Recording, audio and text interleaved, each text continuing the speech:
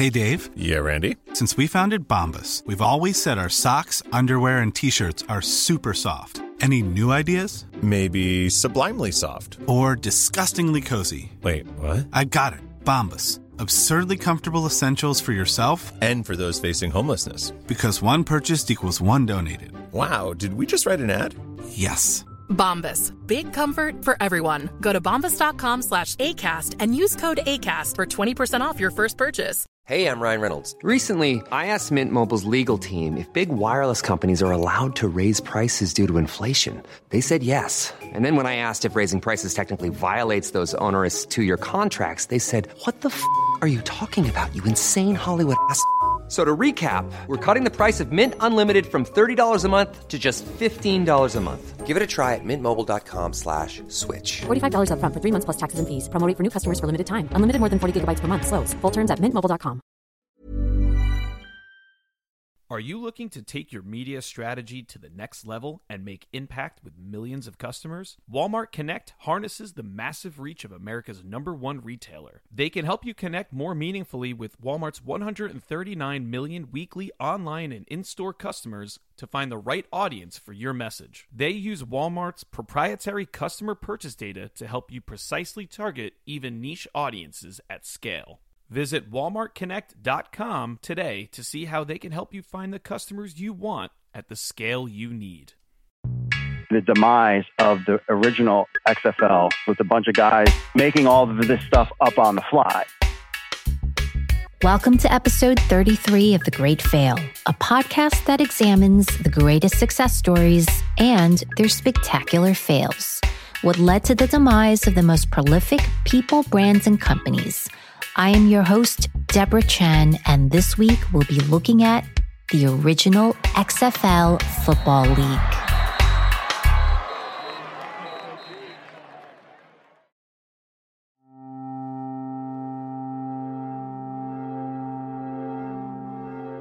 On February 3rd, 2001, NBC debuted the highly anticipated, highly publicized premiere of the XFL, the new football league. It was Saturday night primetime, which meant TV viewers across the nation were tuning in to see what all the hype would bring. And it certainly didn't disappoint. As the program began, on the screen of millions of televisions were the emboldened red block letters displayed XFL, followed by words and phrases like passion, no fair catch, controversy, win. Those words blazed the screen, indoctrinating the XFL's mission to the world. And then, Dwayne "The Rock" Johnson, donning a black velvet open shirt, hair slicked back, black sunglasses, and his signature look, the arched eyebrow, as he shouted an introduction on the Jumbotron of the packed stadium in Las Vegas, Nevada. The Rock is just like everybody else in America. We're all psyched, pumped, getting it cranked. So to all the coaches in the XFL, to all the players in the XFL, and on behalf of the fans of the XFL, just bring it! And then the XFL founder, Vince McMahon, takes on the field. This is our brand of football, he declares, like a gladiator declaring war. This is the XFL! The crowd goes insane. There were fireworks, there was football, there were scantily clad cheerleaders, and even some WWE wrestlers.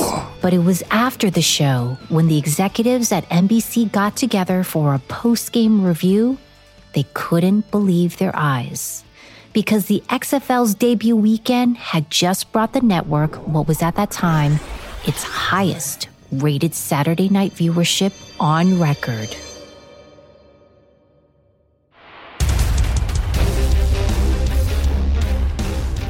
Welcome to the story of the XFL.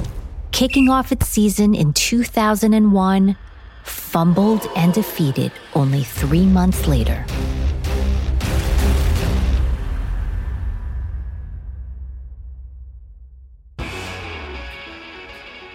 There have been some major fails in athletics over the years, and we were due to cover one on the Great Fail.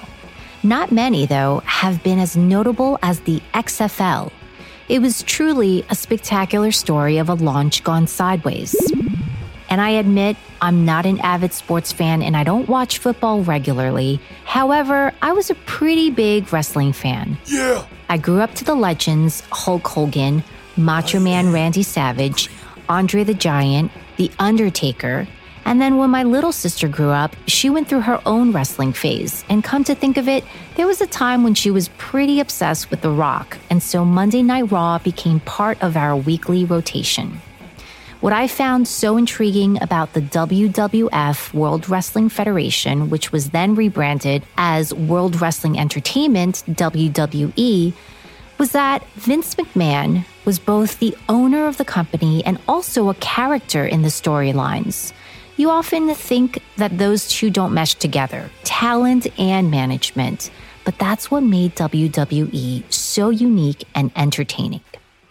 Many years later, I would come to work with Vince's son, Shane McMahon, also a wrestler and personality, and on a trip to Abu Dhabi, I witnessed how a waiter from a 5-star restaurant actually pulled out an extra table for Shane when we didn't have reservations and gushed about how the WWE was so meaningful for his family. It was the only sport that his father, his son, and himself, 3 generations, could connect on week after week for good family entertainment. That was something the McMahons had successfully done for hundreds of millions of people all over the world. The family seemed to have cracked a code on engaging and enraptured a devoted audience. And so, from the moment when Vince McMahon announced that he would be creating a new football league, a more entertaining version called the XFL, it seemed like a no-brainer that this would be an ultimate touchdown. But boy, was he wrong.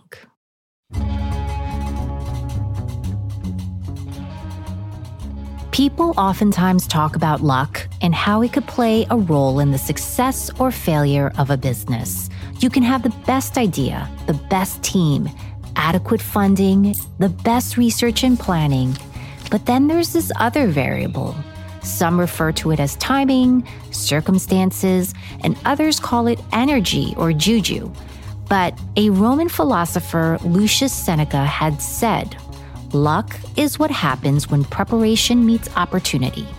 And in this case, the XFL was an example of a concept that didn't have much preparation nor luck, and in the end, flopped on an opportunity even after getting one of the highest ratings on their premiere debut on one of the largest networks in television. My name is Mark Perry, and I'm the editor of XFL News Hub. XFL News Hub is the premier spot for XFL News, which Mark Perry founded, and they cover everything, including what occurred with the original XFL. And in this episode, he'll tell us how it went down from the club seats.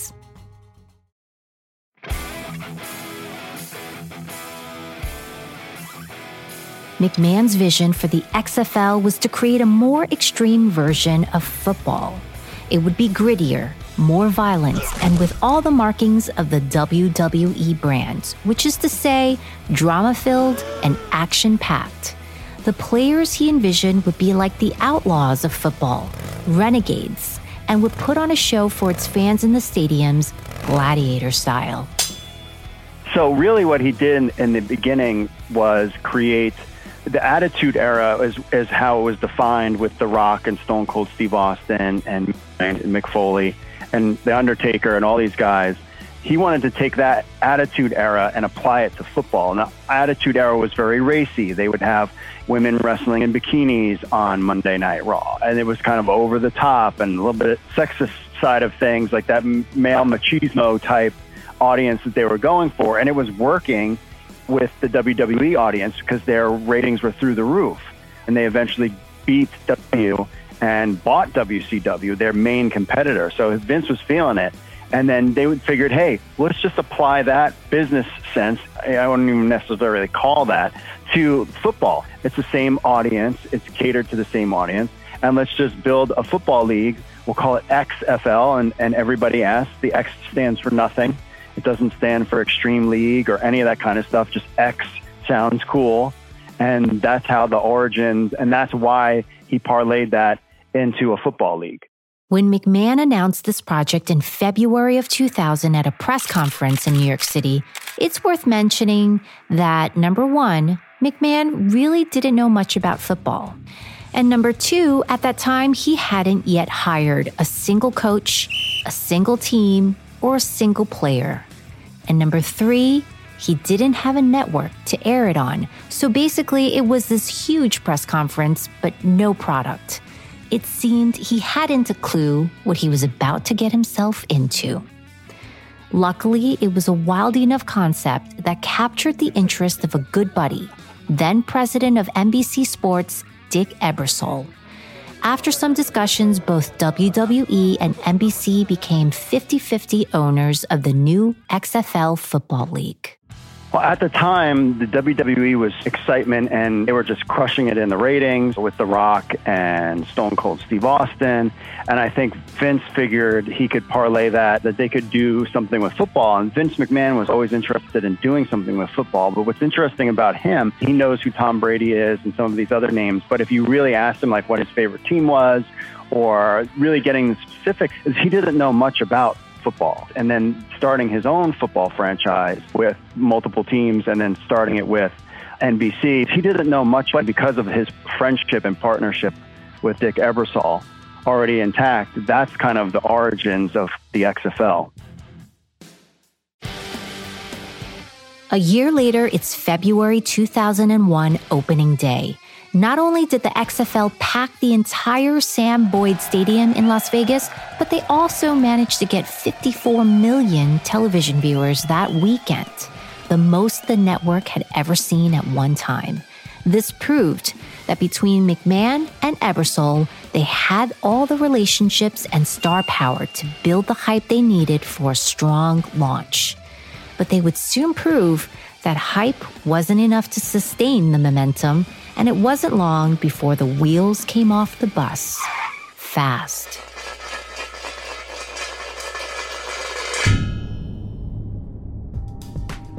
By week 2, the ratings were down pretty significantly. The audience was unimpressed, and for some good reasons, too. First, the gameplay was subpar. Inventing a new sport when you have a year to put everything together becomes a rude awakening when you realize a lot goes into it. Recruiting coaches, drafting players, writing the rule book, and putting together teams. There was a massive scramble to get all of that done, and some parts were not exactly well thought out. And it showed. The players just weren't all that good and kind of boring to watch. After all, the best players were already playing for the NFL. Instead of watching the best shows of athleticism in the sport, it was more like watching a bunch of dudes play football at the park. Very rarely were there these intense plays, impossible passes, or dramatic touchdowns. And so, those who tuned in to watch really good football were ultimately let down. I think originally they brought in the WWE fans, and there was tons of them, and then you had NFL fans kind of come in. And the WWE fans were also kind of football fans, and the quality of the play was not good at all. I mean, there was lots of interceptions, and I mean, these guys were not prepared to take the field. I mean, they didn't really have training camps. And so ultimately, the demise of the original XFL was the quality of play.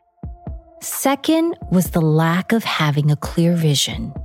Somewhere along the way during the ideation, McMahon anticipated that the XFL would attract both avid football fans and the WWE audience, so he made sure to script out sideline stories of drama and entertainment, hoping to dole a little something for everyone. But the plan lacked focus on what the program was set out to do. And given that there's rarely an overlap between football and wrestling, it's hard for anyone to really understand what the XFL was supposed to be. Was it a sport, or was it an extension of wrestling? It certainly wasn't well thought out, and neither were the rules of the game. Before we get into that, here's a quick word from our sponsors. Want a new podcast to look forward to each week? One that's entertaining, informative, and packed with actionable content? Come on, of course you do. The average podcast listener has 6 shows in rotation, so you'll want to add this to your list along with the great fail, The Jordan Harbinger Show, a top-shelf podcast named Best of Apple in 2018. Jordan dives in the minds of fascinating people from athletes, authors, scientists, to mobsters, spies, and hostage negotiators. Harbinger has an undeniable talent for getting his guests to share never-before-heard stories and thought-provoking insights. Without fail, he pulls off tactical bits of wisdom in each episode, all with the noble cause to make you a more informed, critical thinker to operate better in today's world. And honestly, I'm a fan too. Jordan is a GOAT when it comes to podcasting, and he's got one of the most highly rated self-development shows out there. Point blank, Jordan Harbinger is smart, funny, and easy to listen to, and you'll be pressed to find an episode without excellent conversations, a few good laughs, and actionable advice that can directly improve your life. You can't go wrong with adding the Jordan Harbinger Show to your rotation. It's incredibly interesting. There's never a dull show. Search for the Jordan Harbinger. That's Harb as in boy, IN as in Nancy, GER on Apple Podcasts, Spotify, or wherever you listen to podcasts. And now back to our show. And it was also thrown together very quickly. I've heard stories of them deciding rules on a plane ride from Stamford, Connecticut, where the WWE's home office is, to like New York or to Los Angeles, with a bunch of guys just sitting in there with no football background, coming up with team names, coming up with rules, making all of this stuff up on the fly. Third, it was trashy as heck. So let's talk about the cheerleaders. They were a big part of the XFL framework. And part of the drama they created included encouraging players to hook up with cheerleaders, for the sportscasters to do the same, and those were the side storylines built into the game. And then every now and then, there would be shots with camera angles up the skirts of cheerleaders. But of the most outrageous things the XFL offered was a behind-the-scenes look into the locker rooms. And no, not of the players, but of the cheerleaders. Mind you, this was NBC during prime time, catering to family programming. And what Vince thought was risque turned out to be one of the biggest liabilities. It made the whole event feel really cheesy and sleazy. The production values was cheesy. One of the controversies with the XFL was they were trying to do storylines with the cheerleaders. They were thinking that it was like a WWE segment with a female wrestler. And so they were trying to do like controversial things with the cheerleaders. Fans were just into football. It didn't take fans long to kind of get turned off by it, because that's not what they're accustomed to. They're interested in good quality football. And this original XFL was not delivering on that.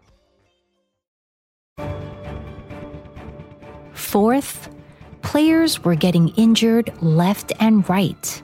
Instead of using the coin toss like they do in the NFL, the XFL went scrappy. They did something called a scramble, which is when players would be forced to charge after the ball and pile on the football to see who can get it first. So it's interesting kind of how the first game went. And I was able to interview actually one of the guys that was on that team.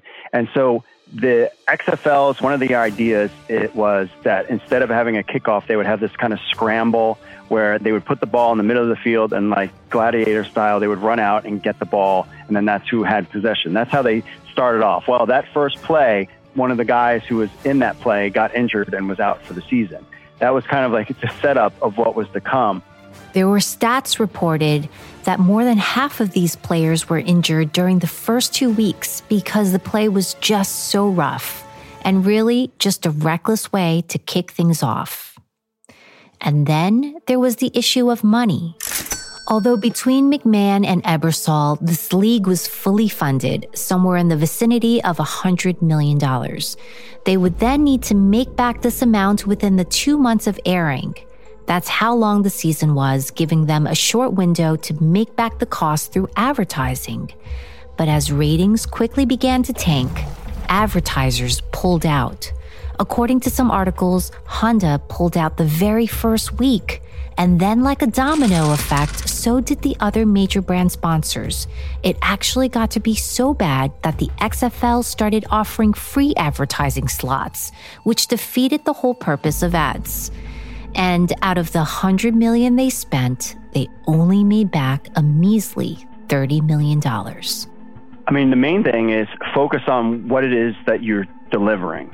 So if you're going to do a conference, make sure you have good speakers and quality people will listen to. It doesn't matter the lights. It doesn't matter. I mean, it all comes down to the quality of content. And in an XFL's instance, it was the quality of play. If the quality of play was good from the beginning and the games were good and exciting and the rules were good, I think that they would have had a shot.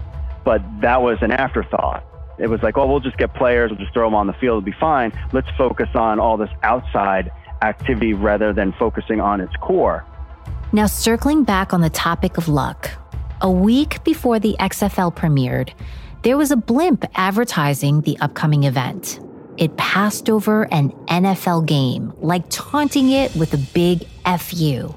But something unexpected happened in the air, and after attempting an emergency landing, the pilot and the student pilot were forced to abandon it by literally jumping ship, incurring only minor injuries. The blimp, however, continued on until it crashed into a random seafood restaurant, which to some felt like an omen to what was to come. A second stroke of bad luck would hit the league. By the second week, when things were already looking bleak, the power went out, and NBC had dead air for 90 seconds. No one truly knows what caused the outage, but by the time they got power working again, viewers had already lost interest and tuned out. And the game ran overtime into Saturday Night Live, which then pissed off SNL fans along with Lorne Michaels, which was not a laughing matter. Combine these two hiccups with a slew of really poor planning, a subpar product, and you got yourself a legitimate flop.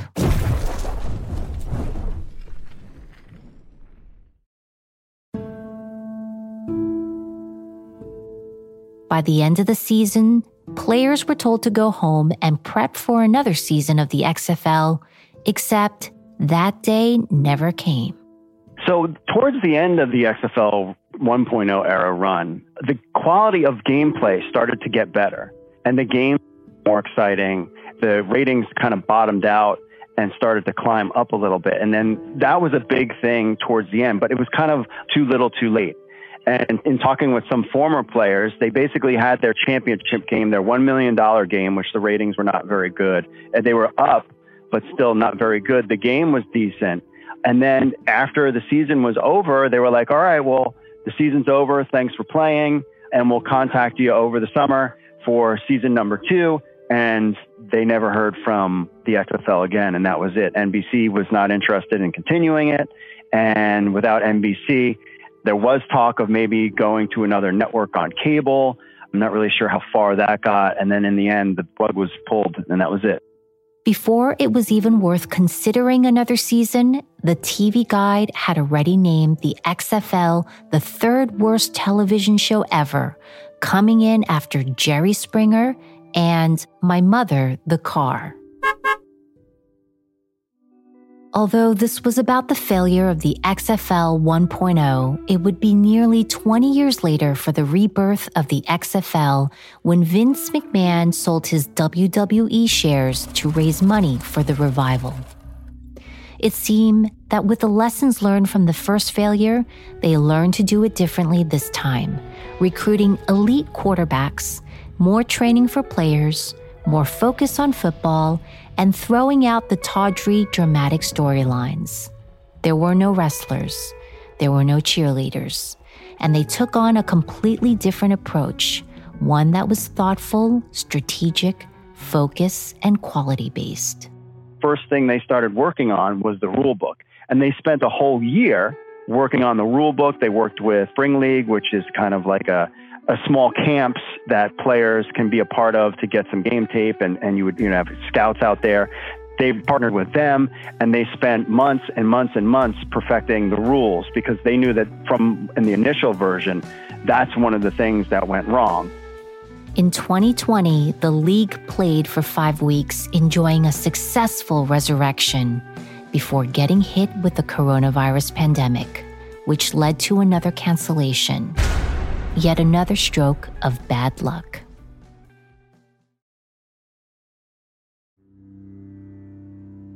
When COVID hit, then the league was shut down, and they said, hey, we'll see you next year.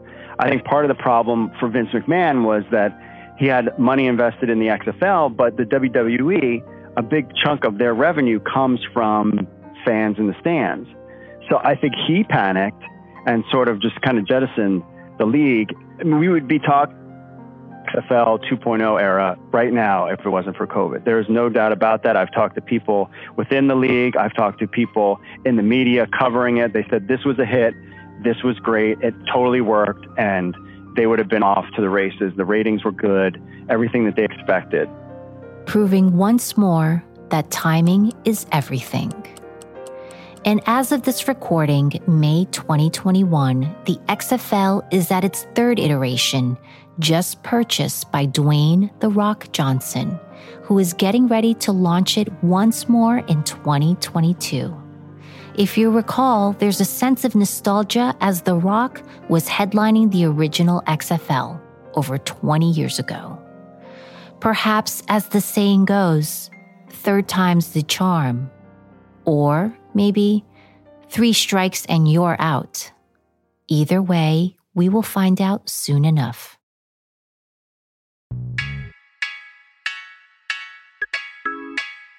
Special thanks to Mark Perry at XFL News Hubs for providing his commentary for this episode. And thank you for tuning in to this week's The Great Fail. Please make sure to visit our website at thegreatfail.com for behind-the-scene audio and video footage. If you like these episodes and want us to continue bringing you more, please subscribe to our newsletter because, well, not connecting with you would be our great fail. While you're at it, simply tell a friend about the show. That would help us out too. The research on each episode is extensive, but none of them would be possible without the tireless efforts of researchers, writers, and reporters. They are all credited on thegreatfail.com under our show notes. Lastly, you can connect with us on Facebook, Twitter, and Instagram at The Great Fail Pod. And please subscribe, rate, review this podcast on iTunes to show your support. We'll be back in 2 weeks with a brand new episode. And remember, folks, with great failure comes great liability. I must confess, I did what I did, now my life's a mess. If you expect your media investment to deliver clear, measurable results, Walmart Connect can help you get there with powerful analytics and the reach of America's #1 retailer. Their closed-loop measurement uses Walmart's proprietary customer purchase data to track the impact of your campaigns on sales, not just on Walmart's site and app, but also in-store. For some campaigns, they can even provide rest-of-market data that tracks the impact on sales at other retailers. Visit walmartconnect.com today and see how they can help make your media spend meaningful. Walmart Connect. More than media, meaningful connections.